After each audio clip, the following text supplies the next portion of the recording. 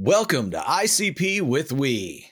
In the name of beating the shit out of a sound guy and watching the hit 2002 movie Triple X with your dick in your hand, this is our ongoing examination of the Insane Clown Posse. I'm Eric. And I'm Aaron.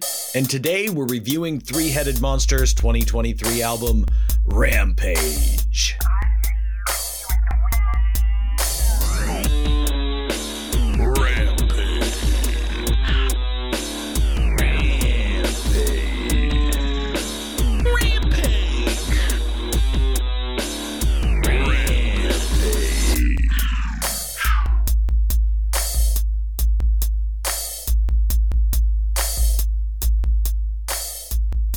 What is up, everybody?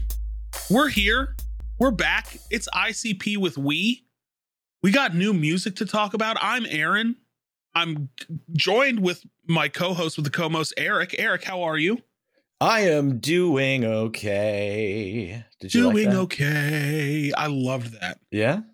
Absolutely. Cool, I always cool. like starting off my Sunday mornings. Oh, by the way, Eric. Yes. Happy October. Ooh. Guys, we're recording this on October 1st.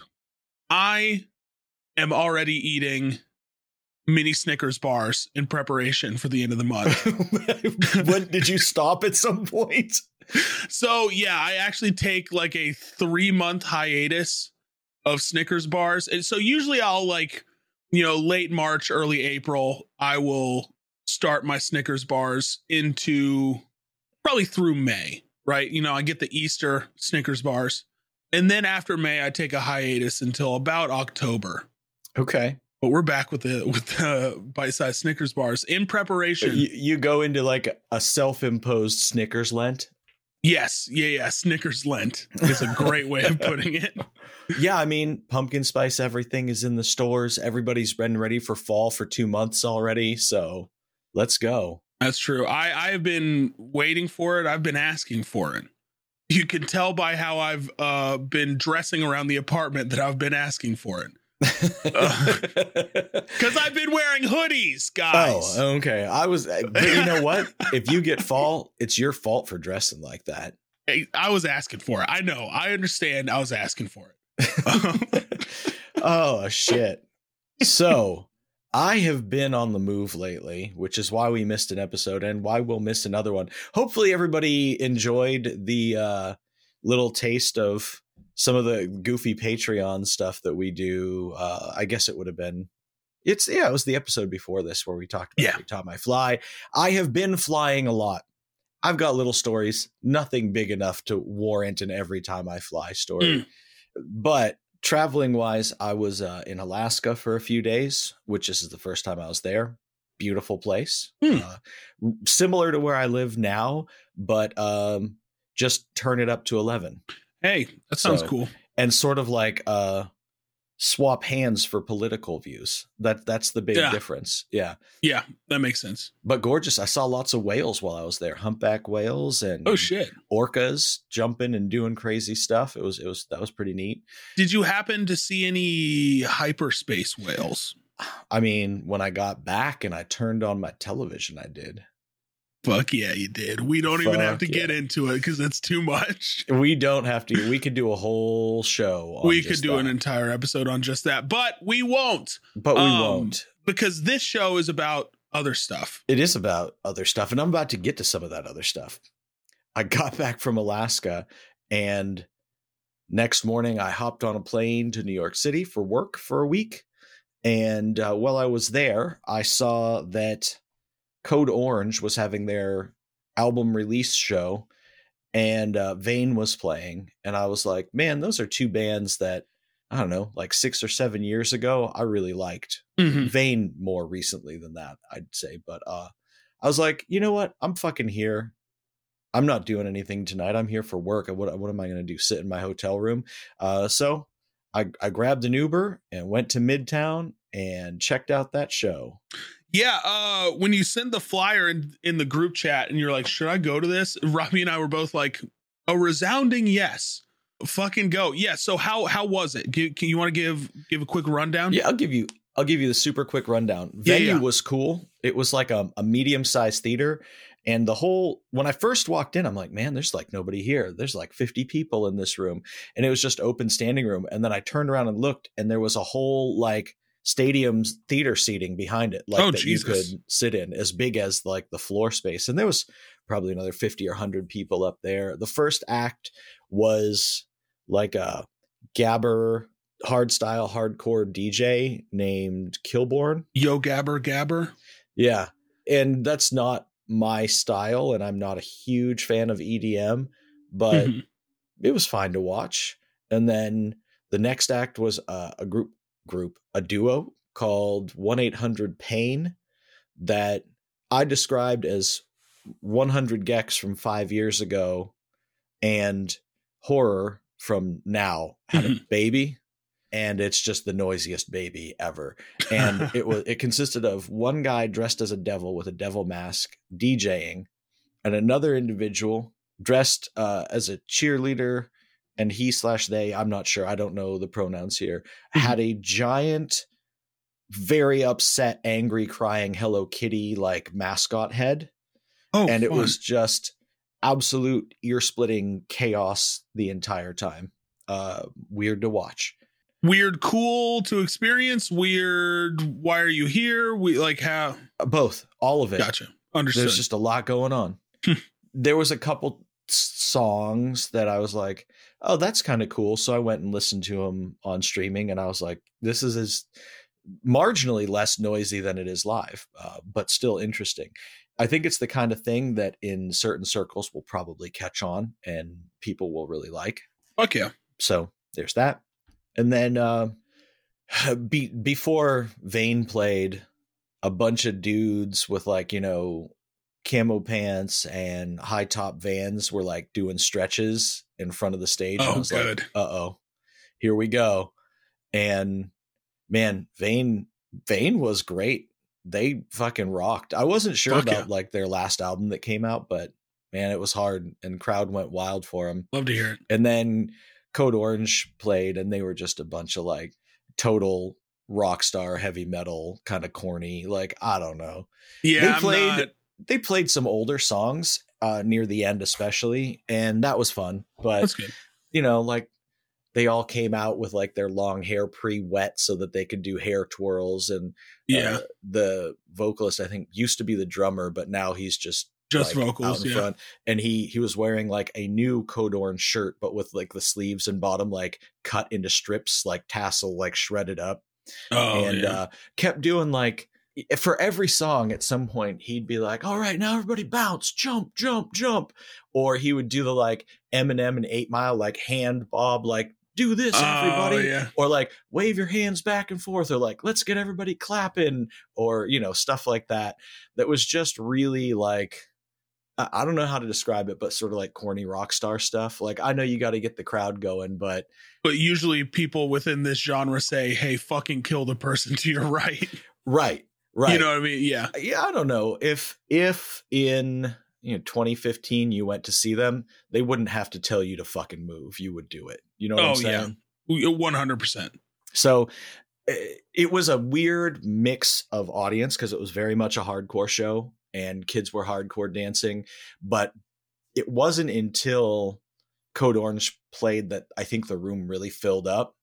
And then you had some kids that recognized like old Code Orange songs, like hardcore dancing, with a bunch of like push mosh, like jump around metal dudes that listened to some of the newer stuff probably. And it was sort of like a mishmash of what's going on here stuff. Yeah.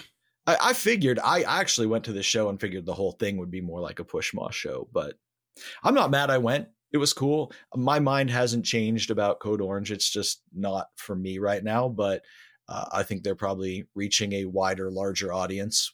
Oh, they're definitely finding a great amount of success and reaching a wider audience, but I think it also shed me away as well as you probably. Yeah, I think sometimes that's a sacrifice a band or artist has to make, where they say, look, we have the chance, whether it's because they want to make a living doing what they do, Mhm. or B, because they feel trapped into a genre that they no longer want to be a part of. And they go, hey, we could grow our audience and do a different thing, but it will mean sacrificing at least a portion of our existing audience.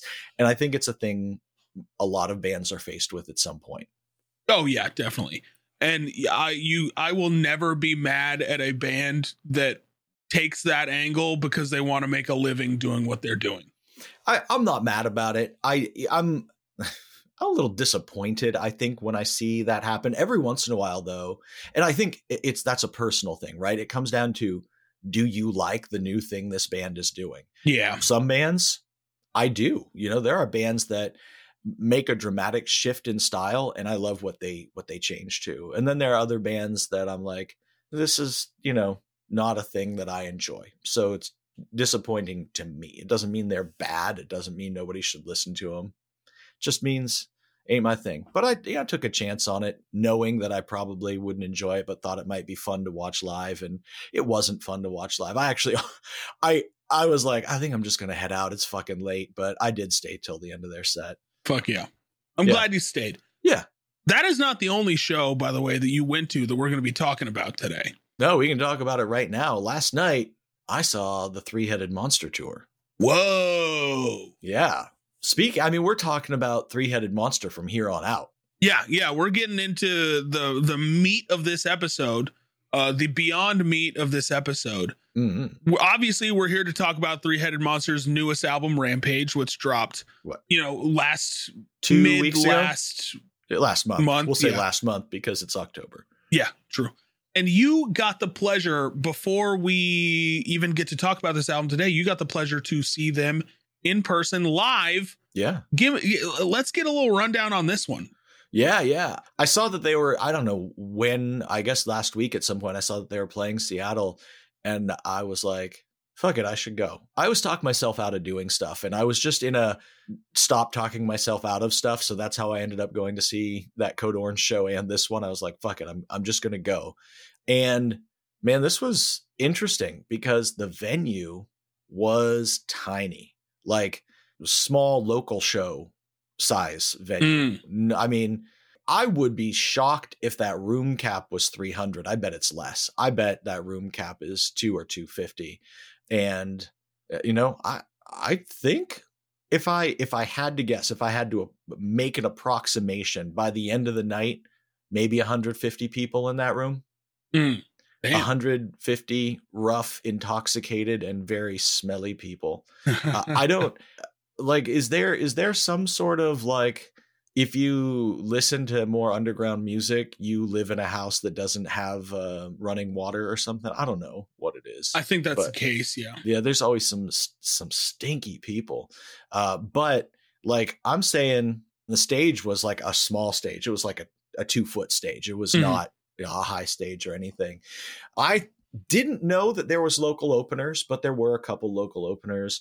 One was called Concrete, that is from Seattle and is 100% a Juggalo rapper. You got to tell me how that's spelled.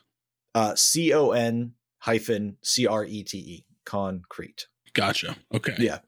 And they said they've been doing this for 20 years, and this is the first time that they ever got to play with one of the members of ICP. So that's cool for them. That's a big thing.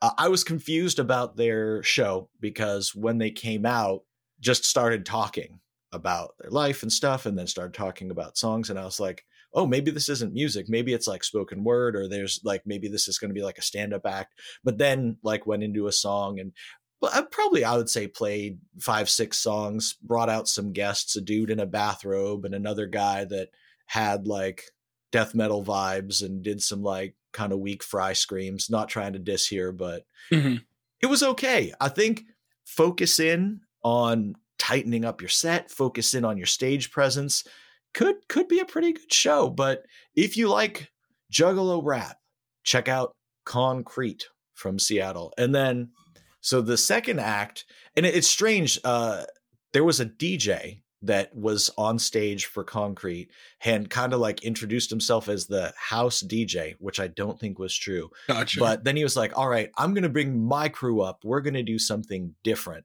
And It was a group called Takeover Music Collective. And this was like a crew of, I'm going to say probably 7 or 8 people. And this dude he wasn't DJing like with turntables. He was DJing from a laptop. Right. But it was like they would take turns doing like solo songs. And then sometimes they'd come out and do group songs. And they were good. Like most of them were really good. But they were clearly put themselves on the show. Oh, yeah. Like that kind of thing. And kind of tried to take over the show and played for a really long time. Like I swear might have played for 45 minutes or more. And they were like going off. Like the DJ guy who I guess assembled this crew, which is a cool crew. Like I liked what they were doing and they won the crowd over, but he was so aggressive toward the crowd that there's like a difference between hyping up and like starting to like attack the crowd over stuff. Like he was just really aggressive, you know? And they were like going off about real rappers don't rap over their vocal tracks and stuff like that.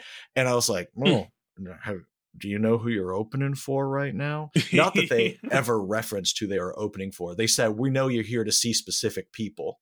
That was the closest they came. God. And they clearly ended their set.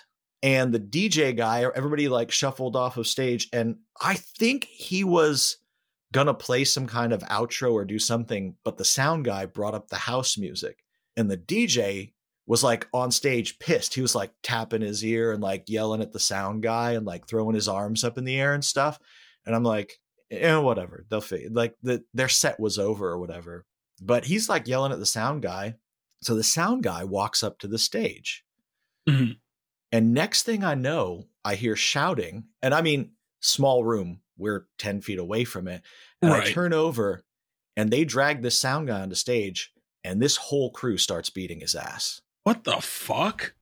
Like fighting. And then people from the crowd are jumping on stage and fighting with them. And one of a big tall dude from this rap crew grabs the sound guy and he's holding out and he's screaming to the sound guy to stop. And now the sound guy's like trying to fight. Yeah. And they drag him off stage and the wings are tiny on this stage. Like it's a little, drape with enough room to walk by off to the side of the stage. And you can see them fighting off to the side of the stage. Jesus. And I'm like, the fuck is going on? And the whole vibe in that room changed. It got weird in there. Like everybody was like angry and upset. And at first I was like, was that the sound guy? And I'm like, no, it couldn't have been. There's no way that was the sound. They wouldn't have beat the shit out of the sound guy. That would be weird, right? Must have just been somebody from the audience. Well, the next act up was R.A. the Rugged Man and DJ Lala, who were part of the touring package, right? They're touring with Three-Headed Monster. And they were having trouble getting set up.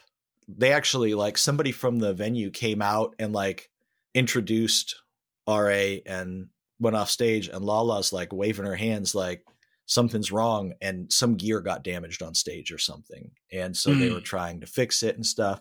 And then RA comes out and he's like trying to like do something that get on the mic and like everything is messed up. And he's like, man, we don't have a sound guy. Like, guys, here's a lesson.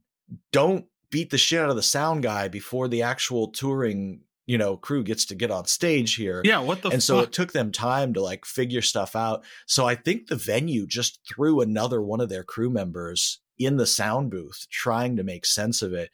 And they struggled with it a bit. But RA and Lala were fucking great. They brought everything back around. He was fun. He was skilled. He was like real straightforward and honest. Did a lot of cool stuff. And honestly, that is a huge task to get the room back on the right track vibe wise after something like that. Like that's the two impressive. Of them did a lot to try and get that room back on the right vibe and having fun and rolled with the punches. And like, you could tell this dude has been doing this for 30 years. You know what I mean? Like he's been in the game for so long.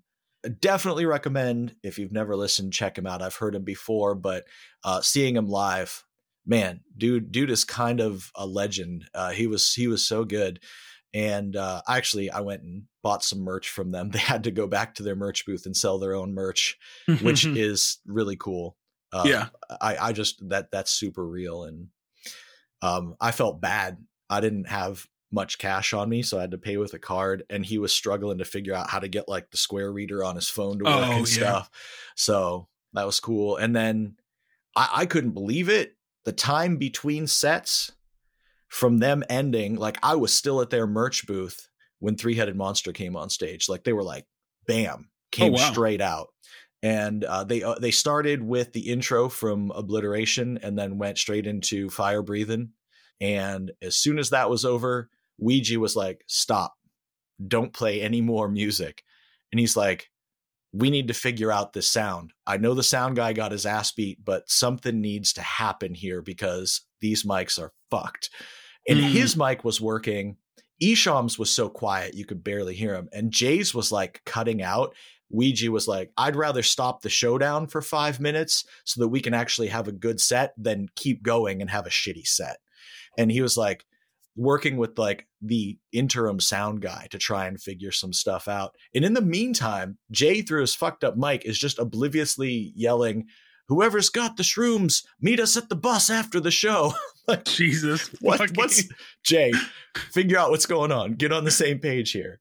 Yeah. So they did figure it out and went back into their set. And man, I've got to tell you, this is such a fucking fun format for a show. I would love to see other artists do this because it was all three of them on stage at once the entire time. Nobody stepped off the stage. And they not only did group songs, only a couple actually. They did that intro and Fire Breathing, and then they closed with Crushin'. No other Three-Headed Monster songs. Oh, wow. In the set, like nothing at all from the new album, which kind of bummed me out. But they would rotate through and somebody would stand in the front and the other two would like back them up and take the role of hype. And it was really like, it was wild to see like ICP songs come up and Jay do the verses and Isham doing the hooks or doing like some of the like shaggy parts and stuff. It was, and it just, they all were very equal. They all were supporting each other. And most importantly, it looked like they were having a great time doing it. That sounds awesome. Yeah. It was really cool. I wish that they didn't wait to go onto stage until after 11 o'clock, but you know, everything went wrong. And so we got out of there after midnight, I think. But hey, when the sound guy gets his ass beat. Yeah. Any other venue, that show would have been over. Yeah. Oh, yeah.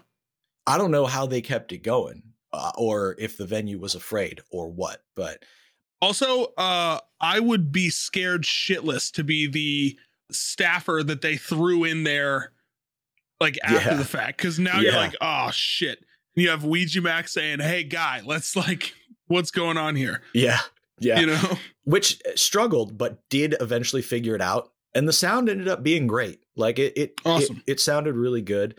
Isham, for some of his songs, they actually did several non-Furious supervillain songs, which made me really happy. They did Pow and Migraine Headache and Boom, all of which were like, I think, songs that were either like when supervillains was still like early on and it was really just Jay and Isham, and stuff that they put on like Hit List and things like that. But Isham also played some old solo songs like Closed Casket, which was cool. Oh, that's awesome. They did a bunch of ICP and J solo tracks. The ones I remembered were Dead Body Man, Piggy Pie, Mr. Happy, Cherry Pie, My Axe. I was so stoked that Isham and Jay did Candyland together. And it was amazing. Cool. They did In My Room and I Get Mad. Ouija did a bunch of tracks, Get a Life, Demon Seed, Ain't No Savior, and then a bunch of oddly sex-focused songs, which feels strange because I don't think that's like his bread and butter. Right. But like, I would say at least 3 or 4 of his solo songs were like sex songs, which was strange. But I would say this is as good as I've heard Jay sound live. The singing part sounded good. His rapping part sounded good. It sounded great that he had Isham. Isham really picked up the slack on a lot of the hooks, like singing the hooks and stuff. I wouldn't have pegged him for the guy to do that, but it worked. And then when they ended the set, Jay and Ouija just ran to the edge of the stage and just were high-fiving everybody and shaking hands and stuff. And they did that for a while. And Jay was like, whoever's got the shrooms, come meet us at the bus. So good. He left, but Ouija just stayed out there, man. He just stayed out there shaking hands and thanking people. And like for a few minutes after everybody, he was out there. They brought up the house lights and he was like, I just want to thank every single person for being here. Even if I didn't, high five you, thank you for being here. It was a cool show. And I've got to say, if you like ICP, even if you don't know Isham or Ouija very well, if this tour is coming through your town, you'd be foolish not to go, especially if it's in a small club like that where you can stand 5-10 feet from the stage. That's cool, and watch the whole thing. A more intimate experience with the Psychopathic boys. It was really, after we got past the chaos, it was a really fun show. It was a fun one. I enjoyed it. I bought too many shirts. Oh yeah. So did you Rampage the three-headed monster merch table as well? Yeah, I did. I felt bad because I bought 3 shirts from their merch table. They had one merch dude, but they had merch cuts split between the 3 artists. So because I bought a Ouija shirt, a Jay shirt, and I also bought an Isham shirt, dude had to ring them all up separately and use different like devices for all of them. That sucks. So that merch line went slow. Yeah, I can imagine. Damn, God, I got to stream like that, guys. Yeah. Get a 3-headed monster Venmo account and then just separate it out later. Like, come on. Just revenue share. Come on. Yeah. But yeah, no, I would highly recommend going. If anybody's thinking about it, it was a good time. It was a really neat and unexpected format. I would totally watch something like that again. Just because I think it's cool that they were all there supporting each other, having fun with each other's songs. Like they were really, hyping for each other. Like if Ouija did a song, Jay and Isham were jumping in to like grab lines and stuff. It was cool. That's awesome. Yeah. Yeah. Fuck yeah. I enjoyed it. Well, Eric, I'm glad you were able to have a nice little experience with the 3-headed monster. Yeah. I'm glad you got out alive. Me too. I mean, 3-headed monster aside, it sounds like there was also some local talent that was just fucking donkey punching people. Yeah, I was like, I want to talk about this on the show, but I also need to be real careful what I say. Yeah. Yeah, that's local to you. That's they're going to come stomp you out if they hear this. Yeah, right? No, I mean, it is what it is. They can't deny what happened. Yeah. By the way, and I'm going to say this safely, thousands of miles away from you and away from them, you're fucking crazy, guys. What are you doing? Yeah, I don't know. You are nuts. Don't do that. But I digress. I think as an opener, you got to be real careful not to make the whole show about you. There's other people there. Yeah. And I guarantee you they're all here to see somebody other than you. Yeah, definitely. But oh well, you know what? I think we've all played shows with local openers before that have not done it to that level, but yeah, I've definitely wanted to make it about themselves. But it's just stuff you got to deal with. And that sound guy, what was he wearing? He might have been asking for it. T-shirt, jeans. Oh yeah, you're asking to get your ass kicked. Yeah. Anyways, we talked about the show. Glad you had a great time. It sounded like an insane experience. Let's talk about what these locals did on that sound guy, which is Rampage. They sure did. We're here to talk about the new album Rampage. Eric, you've gathered some stuff that we need to know about this. Why don't you go through that now? Sure. So Rampage released digitally on September 13th, 2023. I did not see physicals at the show, so I'm not sure they exist, but I did see the physicals of Obliteration there in the DVD cases. So that does exist. This is the follow-up to that album. Obliteration, which was the first album from Three Headed Monster, which released on June 1st, less than 4 months earlier than this one. I cannot wait to jam the new album that comes out in January. So there was almost no promotion or lead up to this. I don't think anybody saw this coming. The album was announced via a short video on September 12th.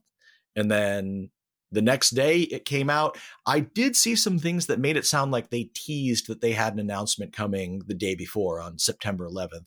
And they didn't forget and did announce something the next day. They said, America's gone through enough years ago. So 2 days after our remembrance, we're going to put out something that'll really change the world around. Exactly. Rampage came out on the 13th. And much like their first album, Obliteration, which released 3 days into the Jay, Isham, and Ouija's Three-Headed Monster tour, which nobody knew was a group and just thought it was the three touring together, Rampage roughly aligns with the beginning of the second leg of their tour, which began on September 7th and coincidentally came through Seattle yesterday.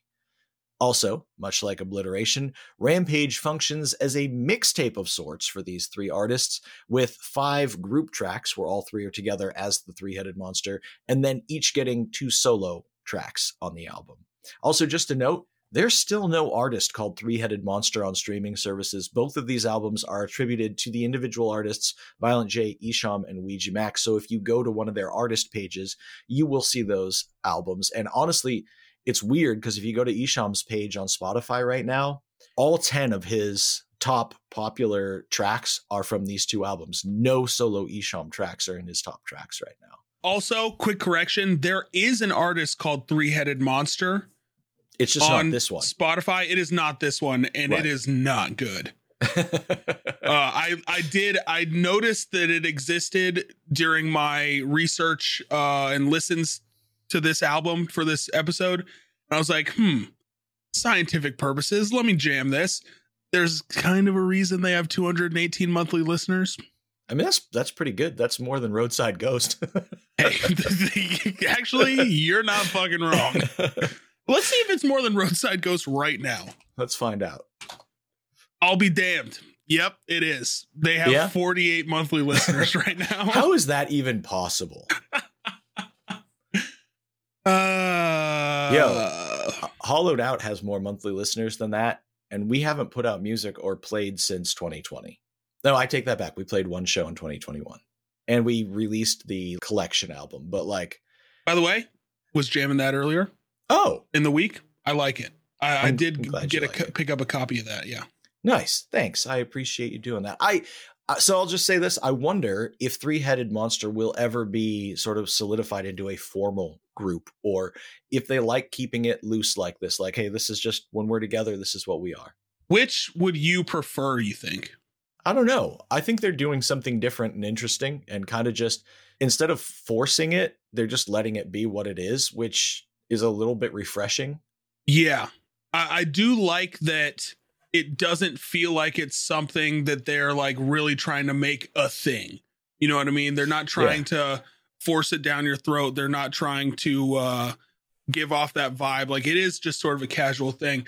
That being said, let's tie the knot and consummate this bitch. You know what I mean? Like, yeah, they've got enough Three-Headed Monster merch. Like they could. Yeah, let's get an artist page going on Spotify. Let's make this thing official. Exactly. So there you go. There's the info about this album. Perfect. The savior of the September vibes, days after 9/11. Yes. I didn't give any producer info here because we're going to hear the tags on the songs. Yes, sir, we are. Perfect. Yeah, we'll talk about that then. But before we get into that, let's talk about this album cover here. In quotes, hard quotes on album cover. Yes. Yeah. Let's talk about, I guess, this badge, this icon, this digital file that comes up when you play these songs. City on Fire. You got the Rampage World Tour style Rampage. Yeah. It doesn't say Three-Headed Monster. It just has a 3HM on it. Right. A very oddly stylized 3HM that people in the Discord quickly called out. Almost looks like the MNE logo if you flip it backwards, and I wonder if that's intentional. Oh, it kind of does, yeah. Huh. Interesting. And then it's just got the 3 label logos. You've got the Chapter 17 Psychopathic, and you've got the Real Life Productions. Yeah. Yeah, this isn't really an album cover. Nah. I did look at it and immediately recognized the logo was from the classic arcade game franchise, Rampage, and it was Mustard that was like, oh, I didn't know that, and then figured out that it's specifically from World Tour, which was like the remake reboot. I had it for N64. It was pretty fun. Oh, nice. This is functional and nothing more. Yeah, I think that's a good way to put it. It's functional and nothing more. You got a lot of different kind of stylizations. You know, Rampage is very cartoony, and then you have that compared to the background, which is like, you know, very real life photographic looking. Yeah. Fire is very realistic. The 3-headed monster in a totally different stylization, and then you got your 3 label logos, which, you know, they look fine together, but yeah. You know, they're label logos. It definitely feels like a quickly assembled thing. Yes, absolutely. Although I will say they've got some amazing art now. I sent it to you. Did you see the flyer for, obviously, Hallowicked for this year has been officially announced. And much like last year, they had the Bloody Sunday show before it. This year, they've got the 3-headed monsters ball. And they've got actual like custom art made for that, which is awesome. They should have used that for the cover of this. Yes, I do like that. I love this Hallowicked flyer. Fucking love it. Yeah, the Hallowicked flyer's good too. Like if it didn't have a massive QR code slapped in the middle of it, I'd say this is from the early 2000s. Yeah. You know what I mean? The QR code gives it away, but I love the Ringmaster Bat. Yes. Hallowicked logo. That's cool. I would rock a Ringmaster Bat shirt like that. Yeah. Like that's pretty fucking sick. Yeah, I do like they should have used this custom artwork that they had made for this flyer for this. Why not? You already had it. Yeah, it's I wonder if that's Tom Wood art. I don't know, but it kind of looks like it. Kind of looks like it. Yeah. Free mystery gift for those who come in full monster costume. Any kind of monster, apparently. What monster would you go as? Lady Gaga. I like that. I'd probably go as Sully. From Godsmack? Yeah. When he piloted that plane. Yeah. There we go. Guys, let's get into this. We got to go track by track. Yeah. So we have for us here 11 tracks. As Eric said, some full 3-headed monster crew tracks, some of them solo tracks. Everybody gets 2 solos. But let's get into the first track, which is a full 3-headed monster track intro. The intro to Rampage. Eric, what were your thoughts? Yeah, I think this is a fun intro, and it's sort of reminiscent of the intro for Obliteration, where you get all 3 of them doing an introduction. This one, I think, has a little more substance to it. It has like a hook that they repeat and builds it out into something a little more substantial. I think this is a pretty decent start to the album. I don't really have a lot to say about it.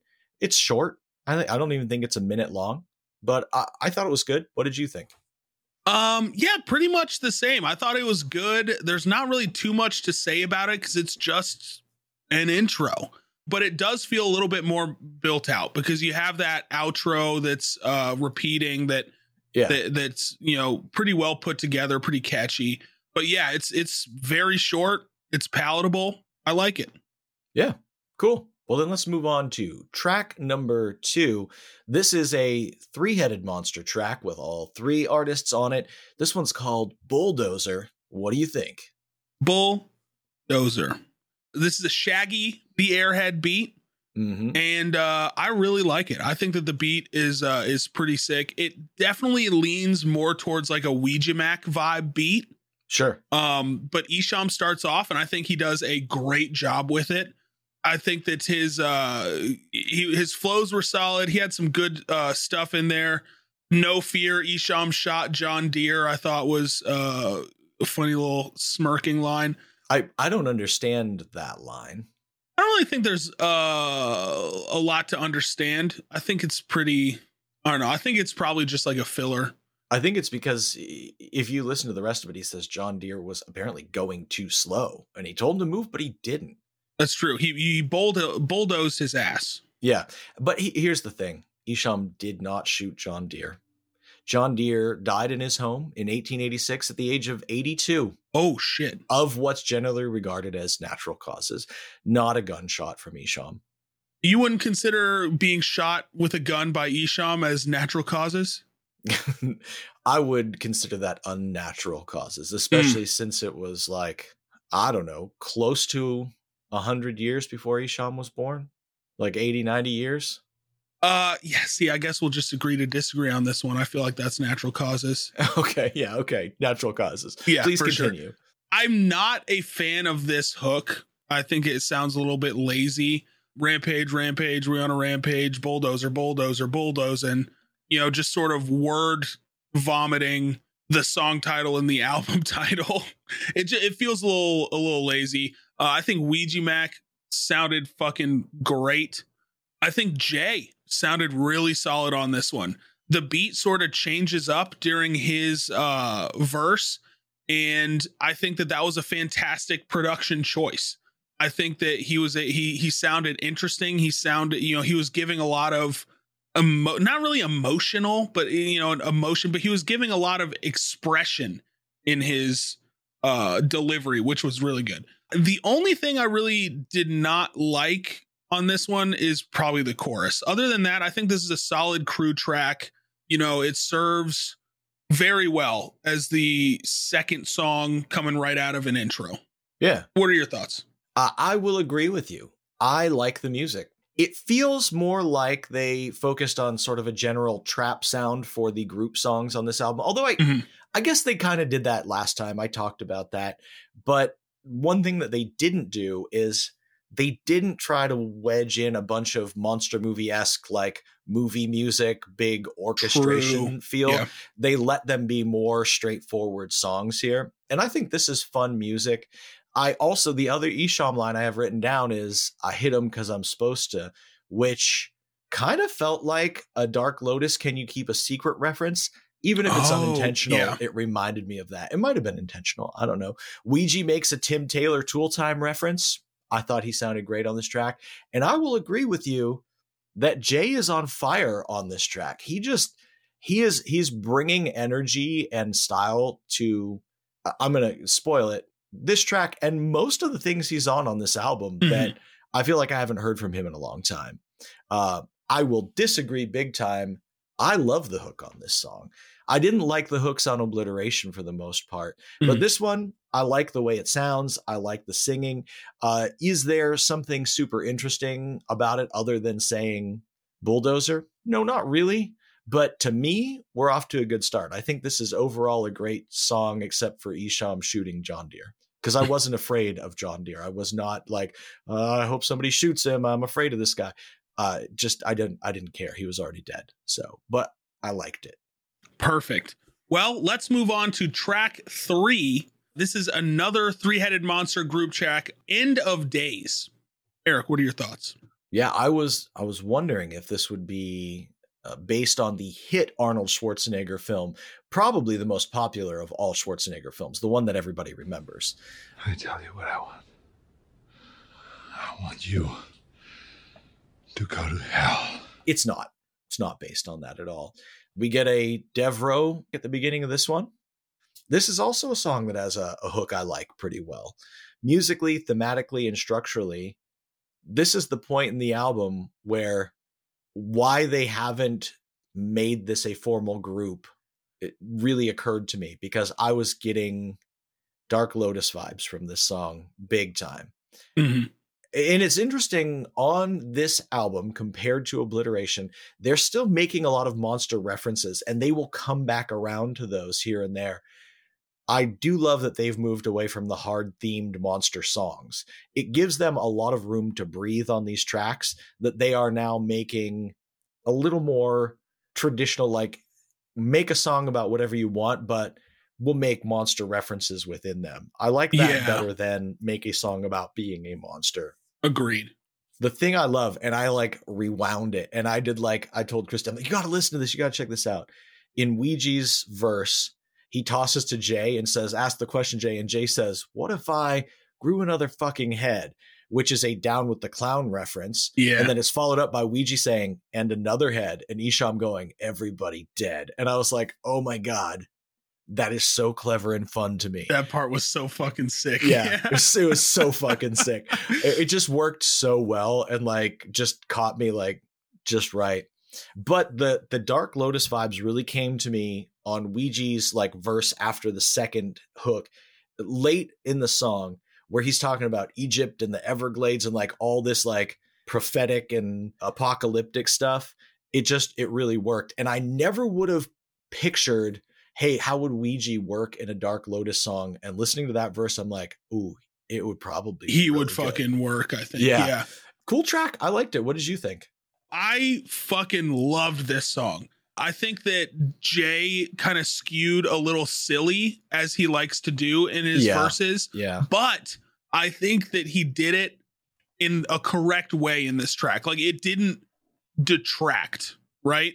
It gave you like a little chuckle wherever a chuckle was needed. For instance, verse 6, when he says your asshole's paying for your sins as the cactus enters. Yeah. It's like, good line, little silly, good line. That's a classic Jay thing to do, though. It feels like, picture that line being in a song on Hell's Pit or something. It works. Yeah, it definitely works. I think that my favorite verse on this entire track, though, has to be that one that you called out, Ouija Mac's second verse after the second chorus. I just love it's the end of the day. It's the end of days. Shit's fucked anyways. 17 million years. Mankind is a phase. Yeah. And then it goes into like the Egypt shit and all that. Like, fucking incredible. It was great. I think the hook is pretty solid. They kind of have two different hooks. I think they're both pretty good. Isham sounded good on this one. Yeah.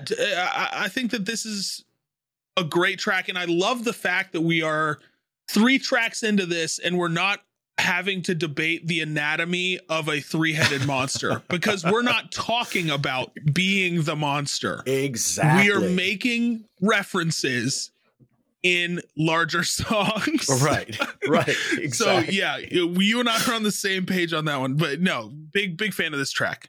Cool. Well, let's get into our first grouping of solo tracks. First up is track number 4. This is a Ouija Mac track called Beepus. What did you think of this? Don't sound so excited. Fucking good. This is a Devereaux track, Devereaux beat. Yep. I have yet to be mad at a beat in this album so far. This one's great. I think Ouija Mac has immaculate vocab by throwing in the word egregious into his first verse. The hook is catchy but simple. I think that his flows are solid as shit. And it's just like a fuck around and like classic horrorcore track. It's not anything super serious. He's not alluding to anything serious. It is just a nice little fun track. And I think that he does a great job on this. Yeah, this one to me, not thrilled by it. It's okay. It's a little straightforward and on the nose in ways. I think it's I don't know. It's an okay. I think it's just an okay track. I did have to look up. I'm like, well, is there meaning behind Beepus? I don't know. And the internet is very split. Lots of people seem to think it's an intentional misspelling of Pepsi, the soft drink. Yeah. And lots of other people think it's an intentional misspelling of the word penis. See, I've always seen it as the Pepsi misspelling. That's why, like, when I saw this on the track listing before even listening to the song, I was like, okay. Yeah. Pepsi, Beepus. I get you, Ouija Mac. You're the young one of the group. I'm leaning toward that meaning because, well, it depends. He's talking about fake shit a lot, but he also literally says she just put her teethus on my Beepus. So he might be talking about his dick, probably. But the whole like kill shit, break shit, that I was like, that hook doesn't work for me. It just, I don't know. That was the thing that I didn't love about it. Outside that, it's fine. It's not a song that like I'm like, oh, this really sucks. The actual song itself is barely over 2 minutes long. It feels, it's a little fillery, maybe like an interlude, but it's fine. It's not something I'd feel the need to skip, but it's not one of the stronger Ouija songs I've heard. No, I would not put this in like a playlist of top Ouija tracks. No, but I think it sounds pretty good. Yeah. Yeah. Well, let's move on to the next song in this grouping of the solo tracks, and that is Sinister Super Sinner. This is a Violent J solo track, and Eric, I dare you to say it 5 times fast. Sinister Super Sinner, Sinister Super Sinner, Sinister Super Sinner, Sinister Super Sinner, Sinister Super Sinner. I can do that. No, I meant the entire song 5 times fast. Oh, wow. I'm going to have to practice up on that. Okay, get back to me. Okay. But before you do that, tell me how you like it. I like it like this. I brought up Hell's Pit earlier. This is a Hell's Pit era track, front to back.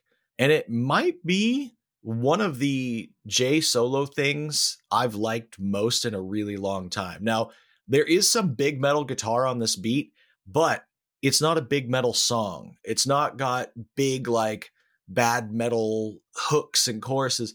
This is an angry, like, take it back to the roots where Jay is making a point about don't be a shitty, awful person, but also clearly making some statements that feel self-referential, having faced a lot of demons and issues over the past few years. Like, to me, I could see somebody not liking this track, but it landed for me. It resonated. I was like, oh man, this reminds me of a Violent J's like passion and fire that I haven't heard in a long time. Not to say that Bloody Sunday didn't have some of that stuff, but Bloody Sunday was a listen to it, absorb it, appreciate it for what it is.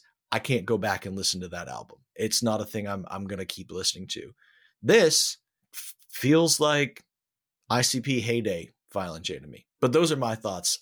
Do you agree or do you disagree? I think I agree for the most part, maybe disagree on some things. I think that this is so good for 2023 Violent J. Yeah. Amazing track. I'm with you on the whole Bloody Sunday thing. Yeah, I listened to it for our review. I can appreciate it for what it is. I'm not going back and listening to that thing, though. This song, I think I could definitely go back and listen to. The beat's not my favorite. I think that the guitars are a little heavy on it, but you're right. It's not trying to be a metal song. I think it's just trying to convey some anger, some frustration into the vibe of this song, right? Yeah. I think the hook is solid. It's okay, but I think Jay just sounds great. Yeah. I like some of the lines. I'm the guy that fucks your wife and eats your dinner. It's just like, damn, dude. Like, yeah. He gets aggressive on this one. He gets aggressive on this one. And again, that's another instance of like what Jay, I think, used to do so well. And then he sort of jumped the shark on it for a while. And now he's dialing it back. And that is that humor into the song. Right. Yeah. I think, for a while it was getting a little too fucking goofy to the point where it detracted. But now we're back to having funny lines that don't detract from the song that are noteworthy and that you want to like talk about and chuckle at, but it's not just like, what the fuck is Jay talking about right now? It all works. Also, he force feeds diehard vegans bloody ham hocks and steaks. Oh yeah. And Eric, how do you feel about that as a vegan? I mean, sounds awful. I'm not a vegan and I don't want to eat ham hocks. No. So I think I would be out on that one as well. Steaks, hit me with one that's about medium, maybe medium rare. I'll take you up on that offer, Violent J. I also like the line that follows that where he says he's a romance scamming fraud porch pirate artist. I mean, he's tapping into some of the most lowly modern things people do. Romance scams and porch pirates, man. People stealing shit off porches, packages and shit. Yeah. Piece of shit. And artists. Fuck you. Fuck artists. Fuck in the you. Ass. Anyways, great song. I was a little worried seeing the title of the song Yeah, same. And same. seeing that it was a Violent J solo, I thought, okay, this is going to be a little ridiculous. But turns out one of the more solid things he's done in recent years, solo wise. Yeah. Yeah.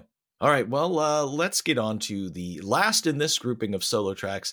Of course, this is going to be an Isham song, and the song is called Cult Leader. I'd love to hear your thoughts on this. Yeah. Give me an album of this. This is really fucking sick. Isham he's bringing back like the old school Isham vibes so hard, but sounding more modern, like Isham sonically, I guess. Yeah.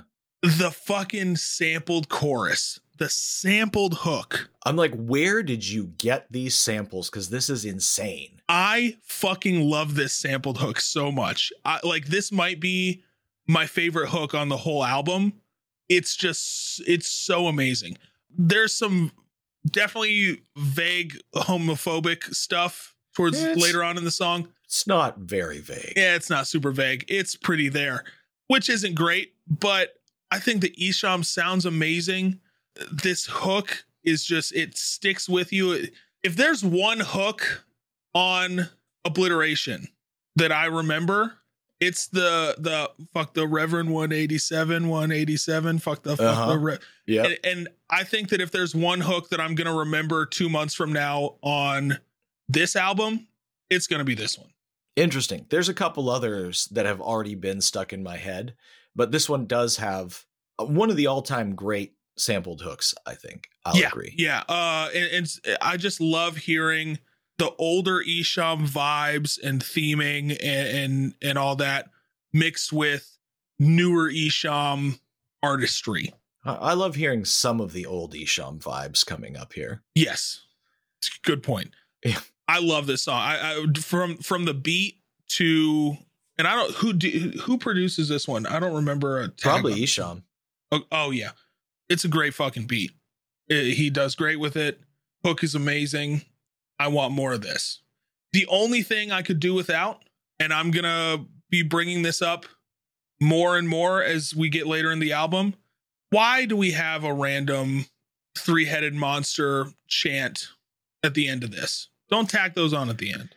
I know what I'm listening to. I think, those show up multiple times throughout the album. And I think it's just a way to sort of tie things together and remind you like, oh yeah, this is all part of one bigger thing. I don't know that it adds anything here. It doesn't add anything. It might even detract a little bit from me. But did you notice, and this is more overall thoughts, but this chant does not show up on any Violent J solo tracks. Only on Ouija Mac and Isham.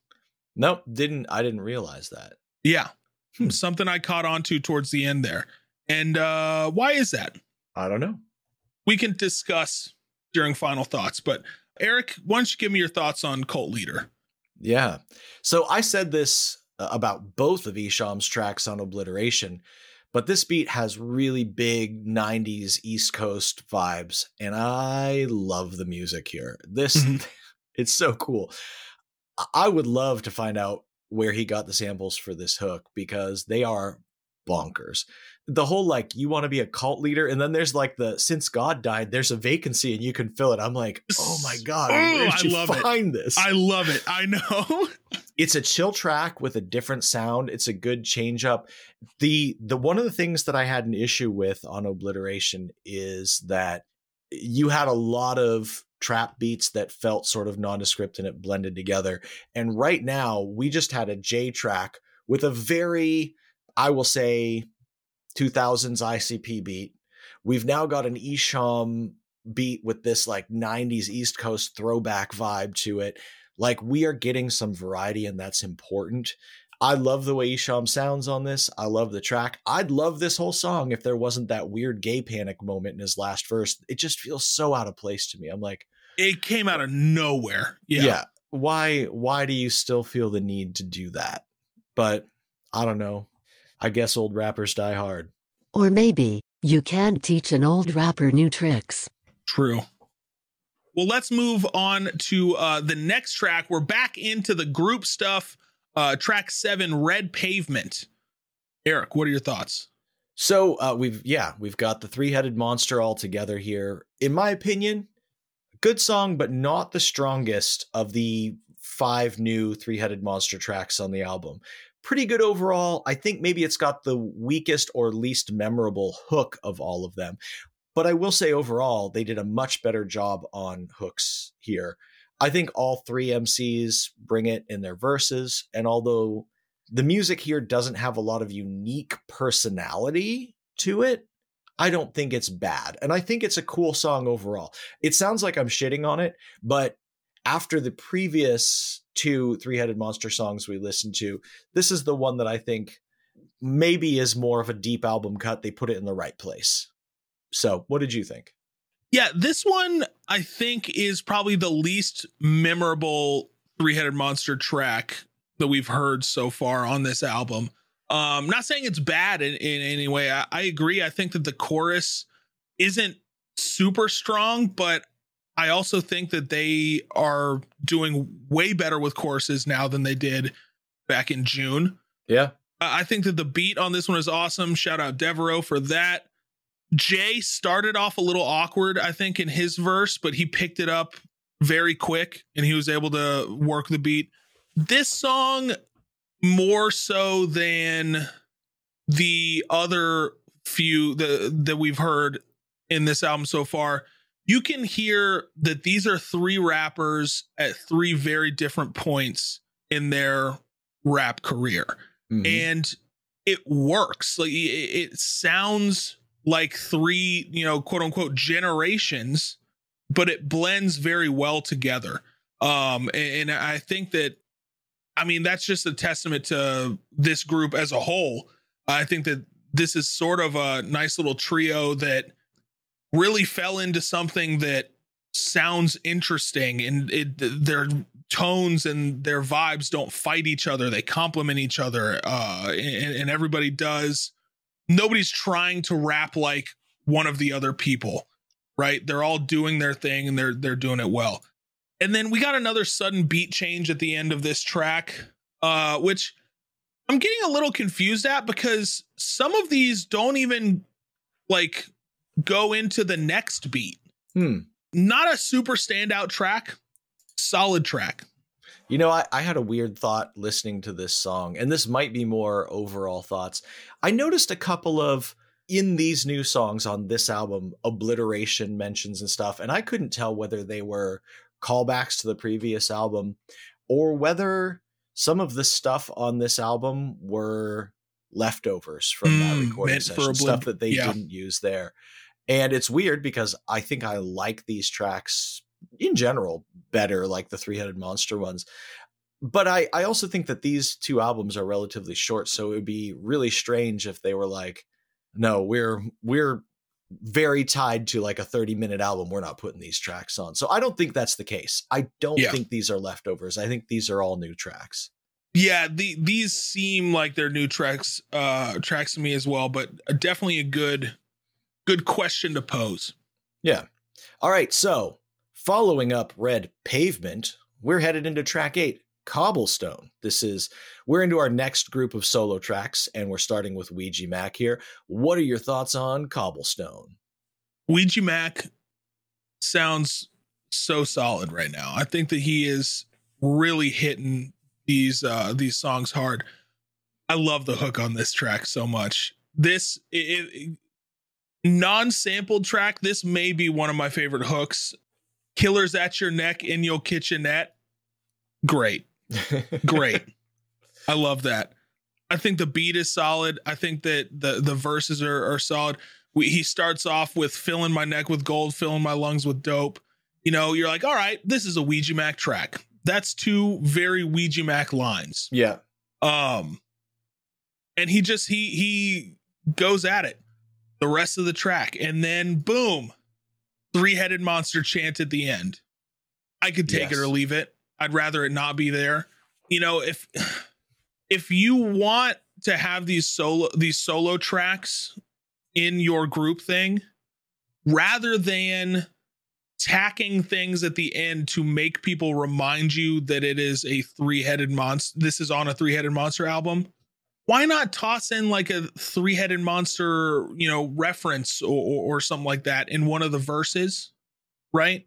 Yeah. I mean, unless these tracks were not recorded for this album. That's true. And that could be very possible. That these were just things that they threw on to fill out and round out a second Three-Headed Monster album that they were working on separately. It's possible. It could very well be the case, but yeah, I don't like the fact that these chants are at the end of these songs, because if I want to toss these songs on playlists, I don't want to hear those because it's not going to fit the vibe of the playlist. But again, why aren't they on the Violent J? You know what? We'll get to that. We'll get to it later. It really butters my biscuits that Violent J conveniently left them off of his tracks. I will say the Three-Headed Monster interludes at the end of songs don't bother me at all. They're short. It doesn't bug me. They're fine. The song is also short, and to me, not super memorable, but I do think I like this of the two Ouija solo tracks. I like this one better because he's got this sing-songy flow that, like, he's a rapper with a very unique voice, but he's also kind of versatile in that way. This guy's good at what he does, and it's a good sounding song. I don't think the music or beat here, again, have a ton of personality, but for the style that it is, this song is pretty good. So that's it. That's all I've got on this one. This is not a super memorable song to me. Well, let's see if the next track is super memorable. It is. Eric, track number 9, the second Violent J solo track, Pillow Talk. What are your thoughts? Yeah, but here's a strange track for you. This one's weird. I should hate this track. Like, just everything about it I should dislike. However, Jay's singing on this track is like peak Jay to me. It's like an era from the past, simple and comfortably in his range. And even though I don't like what he's doing on the verses, I like the overall feeling of the song, and I feel like I shouldn't. I legitimately like the vast majority of his singing here, which is something that I thought was lost and gone. I thought maybe Jay just, his voice was strained and he just didn't have it anymore. His voice sounds clean on this when he's singing, and it works pretty well. Maybe, and I think that's the thing that I like here. It's just that I'm like, oh, wow, it's there. Because outside that, there is like a Freightliner full of cringe on this song. It's a track that if you never paid attention to the lyrics, sounds pretty good. But my God, what is he saying? And also, why is the Duke, the Duke? Like, why is that in the background? That doesn't need to be here. Stop it with the Duke. It's never going to stop. I just need to stop complaining about it. But I was about to say, the video that you linked for them announcing this album on TikTok, he says, "This is Violent J, the Duke." And then Isham and fucking Ouija Mac very clearly thought up theirs pretty quickly on the spot because they didn't realize he was doing that, I think. Well, Isham's always got one. He's got a couple of them that he could go to. Yeah, he's got a well. I don't know. But yeah, this song is confusing because, okay, so it's a song about him being a killer for real and sort of talking soft and sexy to his girl about killing. And he likes that she doesn't ask about the blood on his shirt and whatever. But there's a lot of just super unsavory language about sex workers in this one. And I get that it's coming from the angle of a serial killer that disrespects and devalues human beings, and that's why it's being said. But I'm like, oh, come on, man. Yeah. I don't know. What do you think about this track?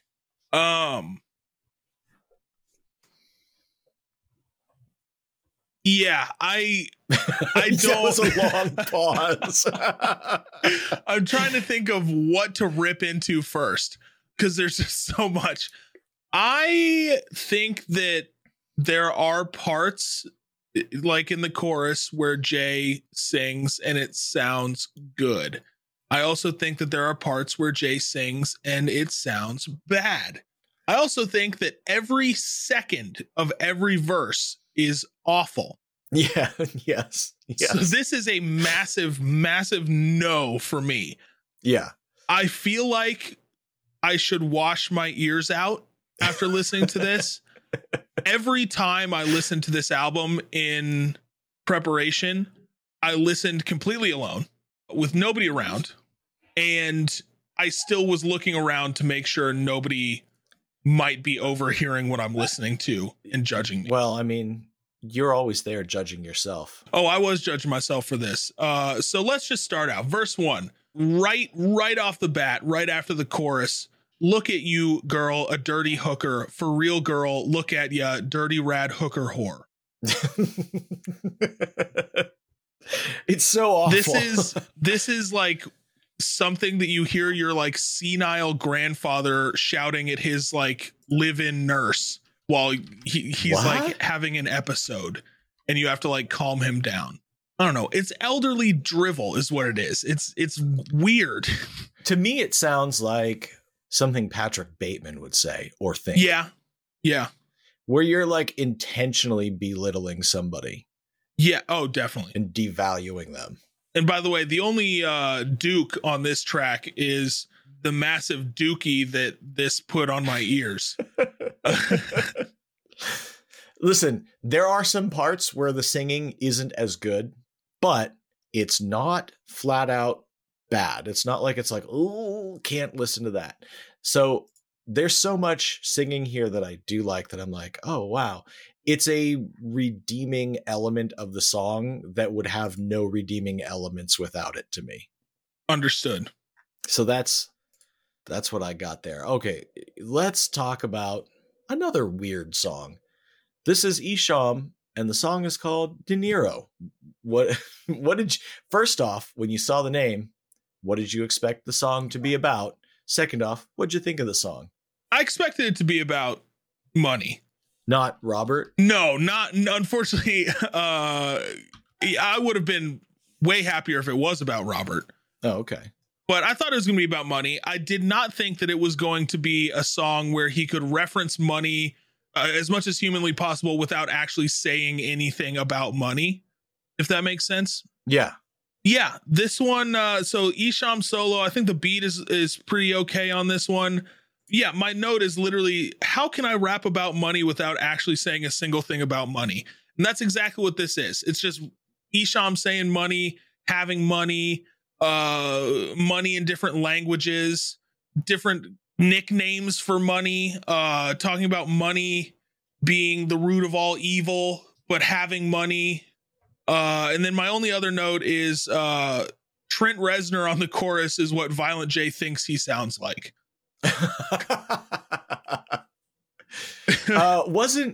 No, maybe not. I was gonna say, was that one of the artists that when he was building Zug Island he wanted a combination of, but I think it was more buddy artists. Yeah, I think so. Oh, also we get the three-headed monster Rampage chant at the end. Yeah. What are your thoughts on De Niro? Both Robert and this song. Robert, take him or leave him depending on the vehicle.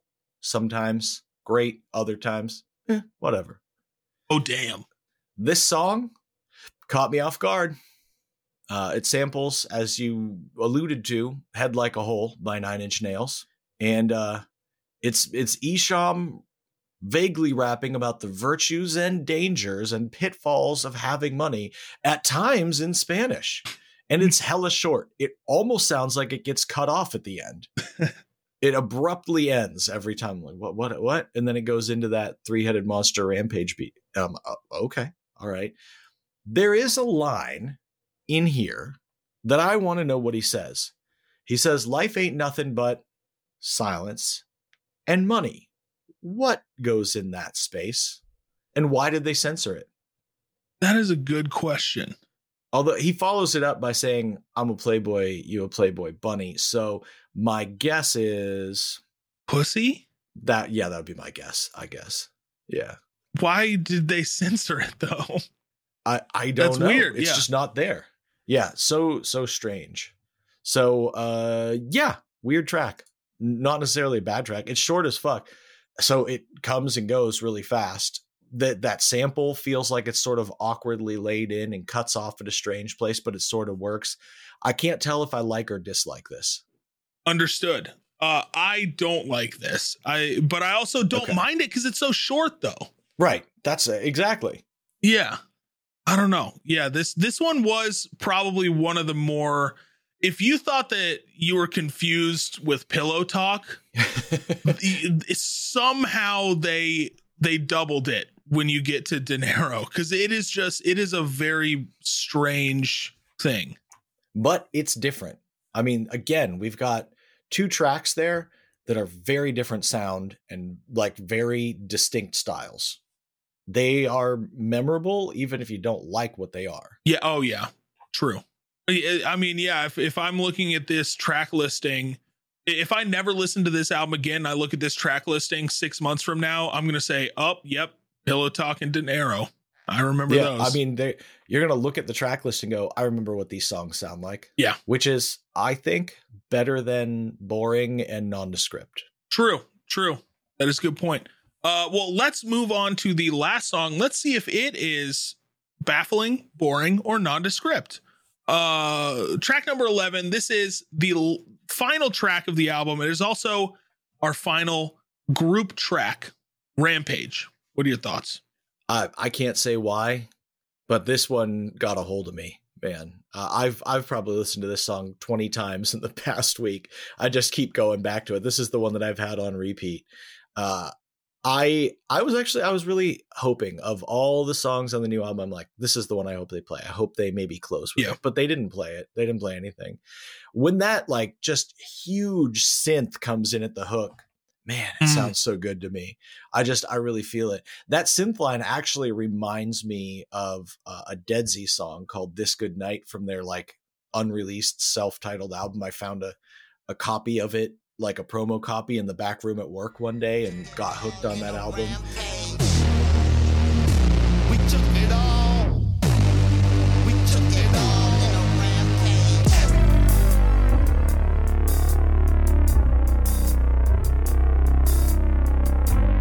But yeah, it's kind of got a similar vibe, and maybe that's part of why it landed for me. But I like the verses. I like the music a lot on this one.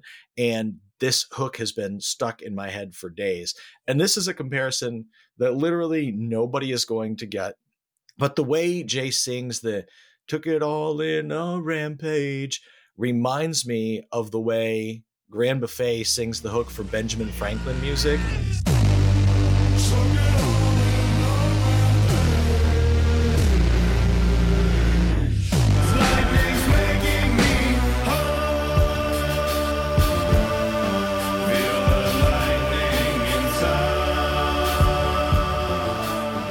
Like, it's kind of crappy, but technically not wrong. It's not off key or anything. It just sounds a little off, like a little untrained, and it kind of works for me. And the album that Grand Buffet song is on, Pittsburgh Hearts, is like a very influential and favorite rap album for me personally. So like, it's an instance where something feeling unpolished actually feels endearing to me, maybe because of previous life experiences. Yeah. I don't know. No, there is a way to have that unpolished vibe come out in a correct way. I agree. And I think that it does happen in this track as well. Yeah. Yeah. I think this is the longest track on the album. I think it's over 5 minutes, but I really love this track. What did you think? Yeah, this one I think was a great track to end out on. I think that the chorus is super solid. I think everybody sounds really good on this. Violent J, I know I already talked about it in a previous track, but I wrote it down in my notes for this one. I love how expressive he is in his verses now. You know, he's not as young as he was. You know what? I'll put it this way. He ain't as good as he once was, but he's as good once as he ever was. Do you think any element of Jay's enthusiasm on this album is because it doesn't feel like an obligation and it's just something that he wants to do? And maybe because it feels sort of fresh and new working on this new group, that maybe There's a different passion behind it that he doesn't have when he feels obligated to record more ICP stuff. I think that's entirely possible. Yeah. Because it does feel like he seems like reinvigorated. Yeah. In a sense, which is great. Yeah. And it definitely comes through in what he's putting out, pillow talk aside. But there's some passion there. There is passion there, though. I can't deny that there isn't any passion there. It's just whether or not that passion should be put out in a song or maybe worked out behind closed doors at therapy. But there's passion there. Anyways, I think that Rampage was a great track to end out on. They all sounded great. It is a long track, but it is a really, really solid track. And I think it is very, if I wanted to show somebody Three-Headed Monster, I'd pull my dick out and then I'd put it back away. And then I would, play this track for them and apologize a lot for pulling my dick out. Listen, if we've learned anything from Hollywood producers, actors, comedians, that's a thing you can do. Yeah, but hey, I want you to check out Three-Headed Monster and then whip out your dick and balls. Yeah, totally acceptable. And then say, oh yeah, haha, that was a goof. Here, listen to this song. Let me just put this away. Here, listen. Yeah. Well, there we have it, folks. Our track-by-track thoughts on Rampage. Let's talk overall thoughts. I think that we, as usual, have already dove into some of our overall thoughts, but we'll get into them. Eric, I agree with you. I think that Jay might feel a new sense of excitement for what this is, for what Three-Headed Monster is, that he hasn't felt with ICP or with his solo stuff for a while. Yeah. And you can't, that's not a knock on him or on any of his other stuff. No. Because he's still, he puts out solid stuff with, solo wise and when he's paired up with Shaggy, but it's easy for artists, especially artists that have been around and doing consistent things as long as Jay has, to feel like he's just punching a time card while he's doing it. You know what I mean? Yeah. That's very easy for creatives to feel like whenever they're not grinding and trying to prove stuff at this point, when they have an established fan base and they're just keeping those people happy and putting out stuff that those people like, right? Yeah. This feels like he's truly, in a creative sense, excited again. And I love that for him. And in the modern music landscape, I think there is a pressure to constantly be releasing new music for fear of becoming irrelevant or being forgotten. Yeah. Oh yeah, for sure. Yeah. I think that Isham sounds amazing. His two, obviously Cult Leader is his better of the two solo tracks. Better, but flawed. Yeah. Better, but flawed. But I think that he's sounding great. I think that, Ouija Mac, his solo stuff, he didn't have a clear bad solo song like Jay or Isham did. I think both of his were pretty solid. He's sounding great. Like I said earlier, I think that these are three artists that are in three very different stages of their rap career that just lock in step so personal, like so perfectly with their own personal styles, like just meshing in with each other. Yeah. So I was very impressed by this album.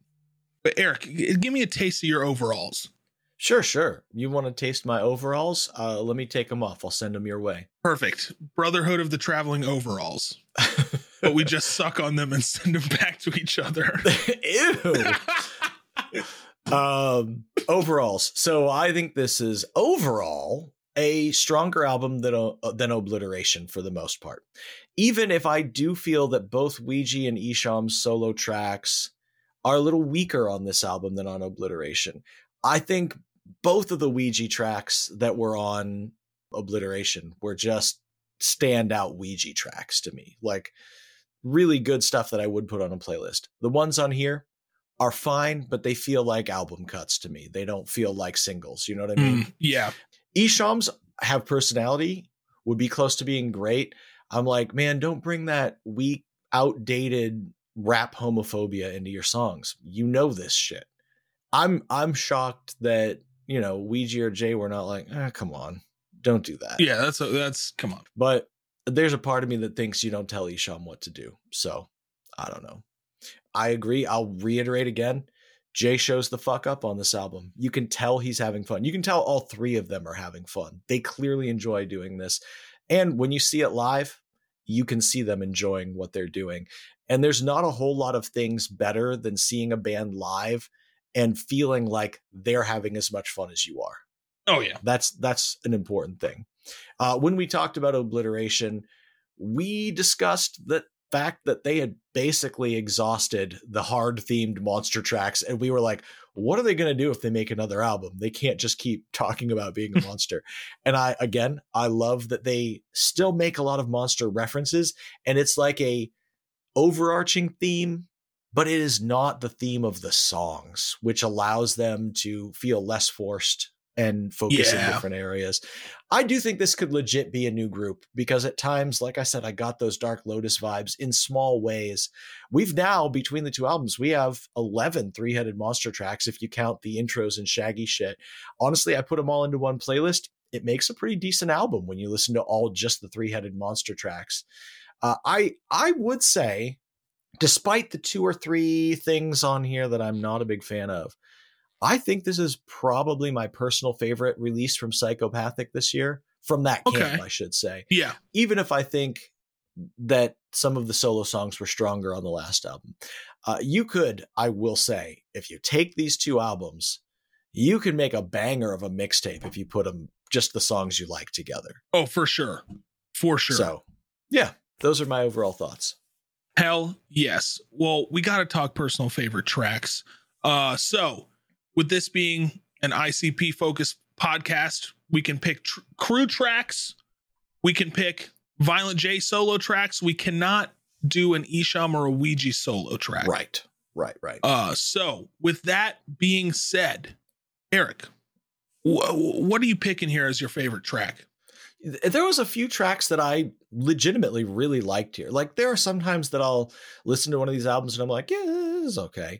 But there was legitimately stuff on this album that I went back to listen to multiple times. I liked Sinister Super Sinner.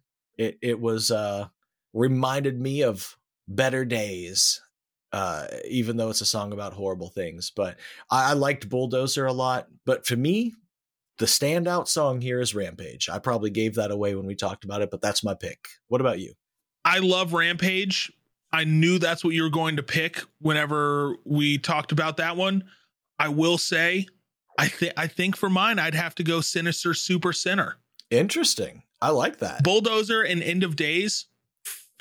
Fantastic tracks on this album. Great tracks on this album. Yeah. And Rampage is the clear three-headed monster standout to me, but I think I just like Sinister Super Sinner more than I do Bulldozer or End of Days, as much as I did enjoy those as well.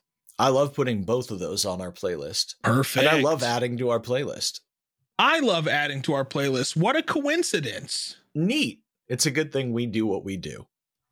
We are at 155 songs, 11 hours, 14 minutes. Yeah. With the addition of Triple S and Rampage. I love it. Triple S is it's a remake of that movie Triple X. Right. But it's all like good people and like nothing really happens. A Triple S is like the best score you can get. So it better be excellent. Yeah. No, I've heard it's great. I heard it got a 100 on Rotten Tomatoes. Triple X, by the way, corny, great movie, as well as the like more recent one that they did like 10 or 15 years ago, like the Let's Bring It Back Again. Not the Ice Cube one. That one's not so good. But, you know, for a lot of movies, they'll make like porn parodies. What do you call the porn parody of a movie that's already called Triple X? Triple sex? I don't know. I hate it. I hate that you said that, because the joke was that it's already called Triple X. So when Triple X came out when I was but a boy. Yeah. But I remember seeing like commercials for it on TV, and like, you know, this is around the time I was going through bodily changes. Uh-huh. My tail fell off. It shriveled up and fell off, and my third eye shrank back into my head. Oh, yeah. Yeah. But I remember seeing those commercials and thinking like, holy fuck, that movie is just a pornography. Like, that's just porn. Like, I want to sneak into the theater so I can watch it and just So you can see XXX. XXX. And then I remember watching it way later in life thinking like, yeah, this is actually just sort of a fine, corny movie, whatever. Yeah, there's no porn in this I at didn't all. jack off at all. Oh, you didn't? I don't think I did. Maybe here's what I'm going to do before the next episode. I'm going to watch XXX again with my dick in my hand, and I'll see if anything just sort of naturally starts happening, and I'll report back. Okay, perfect. Awesome. Should we score this album? Yeah, we got to score this bitch. Music and beats. I went pretty high on this one because I had pretty much nothing but good things to say about it. This is a 4.5 for me for music and beats. I think that they knocked it out of the fucking park. Great job, Shaggy. Great job, Devereaux. Great job, Isham, with your own shit, if that was the case. Solid stuff. What about you? I think 75% of the tracks on this album have really fun, great, unique music. There's one or two that I think are a little generic. There's one or two that I'm not sure I love what they did with it. 75% good, 75%-ish score, 3.5. Okay. Lyrics and flows, another score that's going to be pretty high. I think that they all had a solid outing.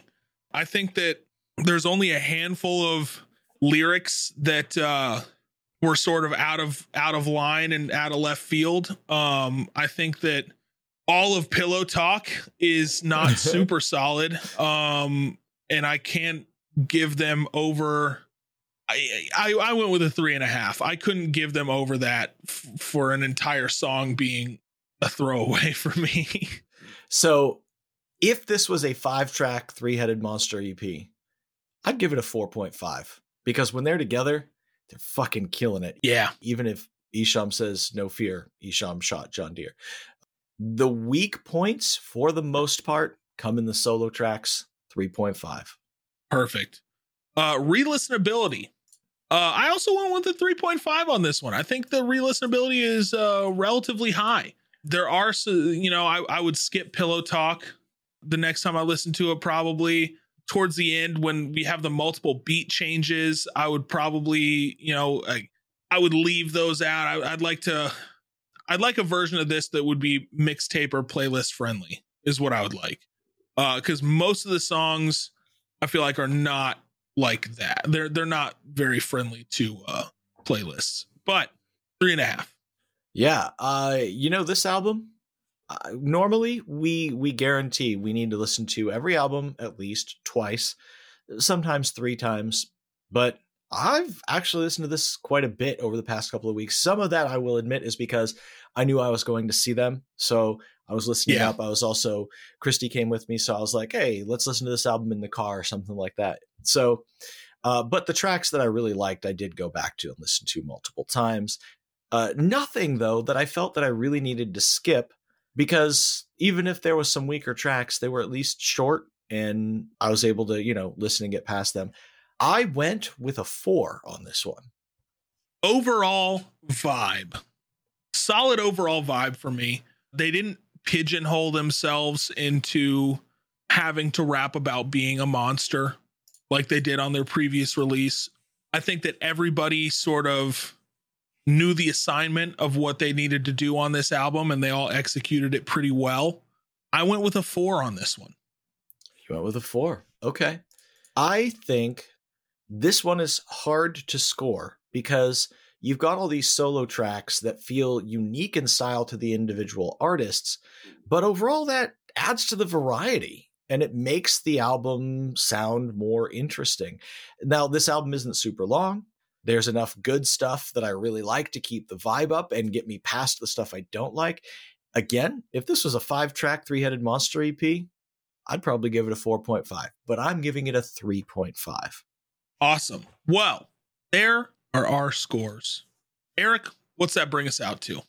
That brings us out to a 3.75 or 4 Fago score.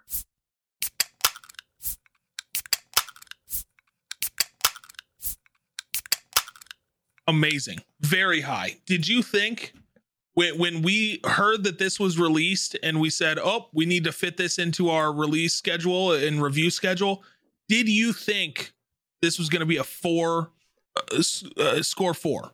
No, not at all. What is the score on this one? 4.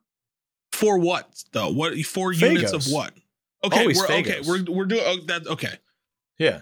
Fagos for ICP. What do you think with this Wii. is? Twisted with Us? I don't know. That's a good question. No. But it's No. it was a super group. So yeah. Wait, hold a sec. Look at the album art for this episode. Do you see it? It says ICP with Wii. Son of a bitch. Fagos. I forgot how to read for a second. Yeah. I personally did not think that this was going to be a 4 Fago score. And even when the first time I listened to the album, I was like, the first listen to Obliteration, I kind of liked, and the more I listened, the less I liked it. I'm like, same thing's going to happen here. But that didn't happen. I liked it more as I listened.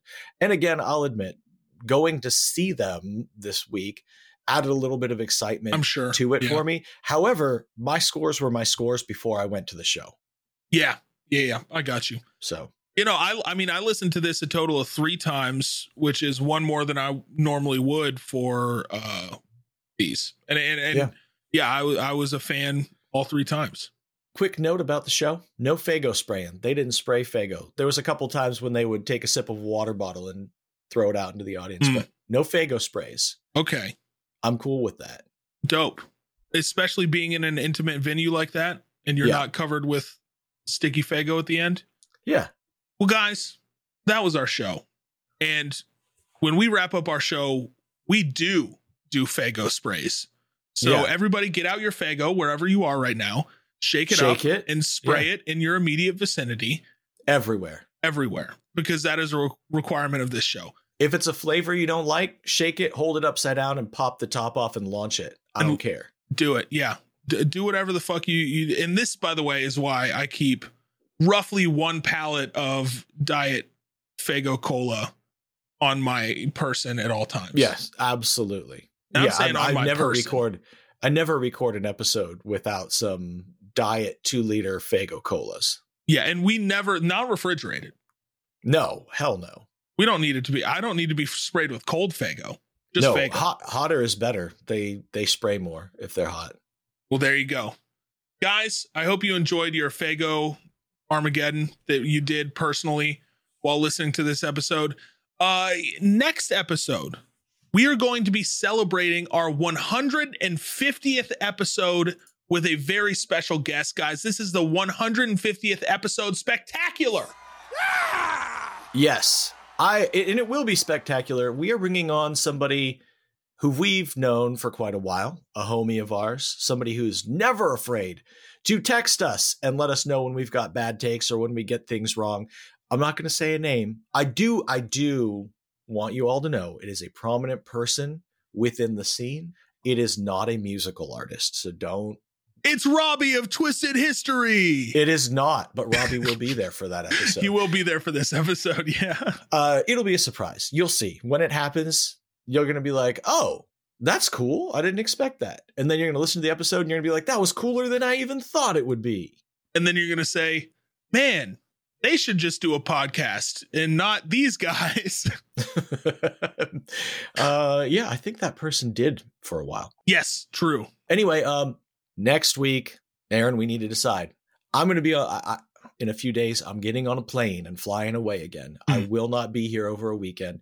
Are we going to A, skip a week, or B, drop another special Patreon clips episode? Totally up to you. I'm letting you make the decision right now. Ooh, me as sole decider? Yes, you are the sole decider. I would love to drop another Patreon clip if you have the time to edit one together. I can do it, but you know what I'm going to need? You to select the clips. I can do that. Yeah, you just let me know. And you and I and Robbie will get together, do a quick intro. I'll paste them in there. and we will drop a special Patreon episode for you all so you don't have to miss us for another week. Yay! Yay! Yay! Guys, until then, Eric, where can people find us? Hit our website, icpwwe.com.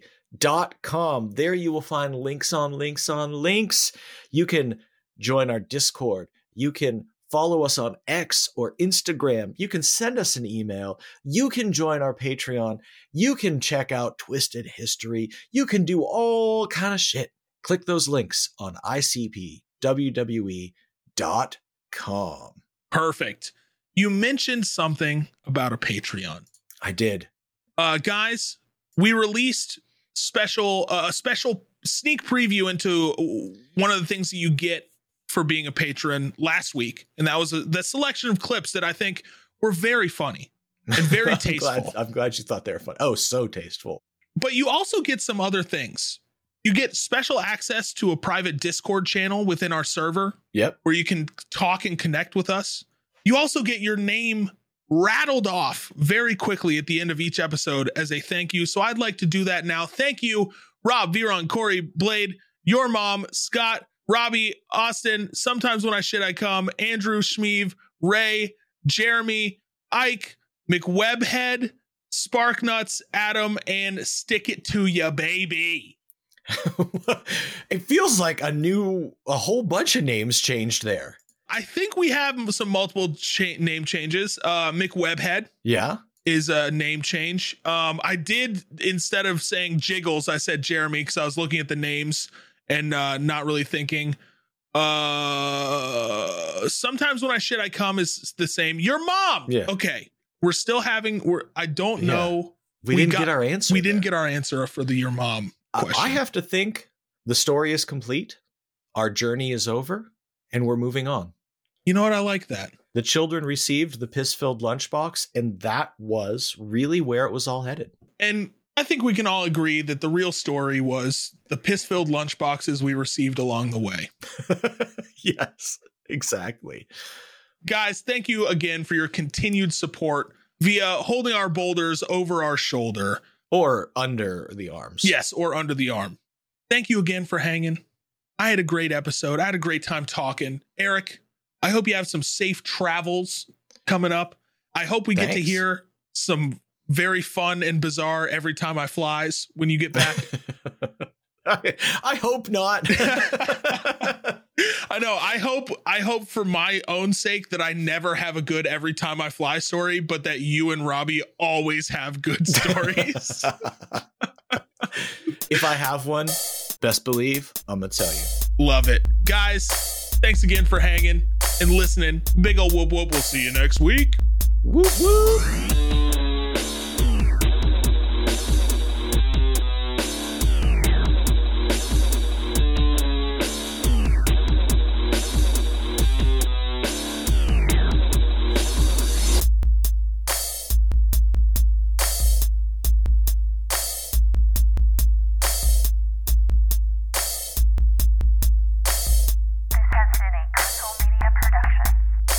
I could say in the name of beating the shit out of a sound guy. Yeah, that's good. I'll throw that one in there. That's a good one. What else did we talk about? Watching Triple X with our dicks in our hand. Yes. Just those two. Yeah, I'll do those two. Okay. In the name of beating the shit out of a sound guy and watching the star. Okay, what year did Triple X come out? Let's find out. I cannot Google XXX movie. Oh no, I can't. 2002. Yeah, you can. Okay. Come on. Perfect. 2002. In the name of beating the shit out of a sound guy and watching the hit 2002 movie Triple X with your dick in your hand, this is our ongoing examination of the Insane Clown Posse. This show is a member of the Underground Podcast Community. UPC.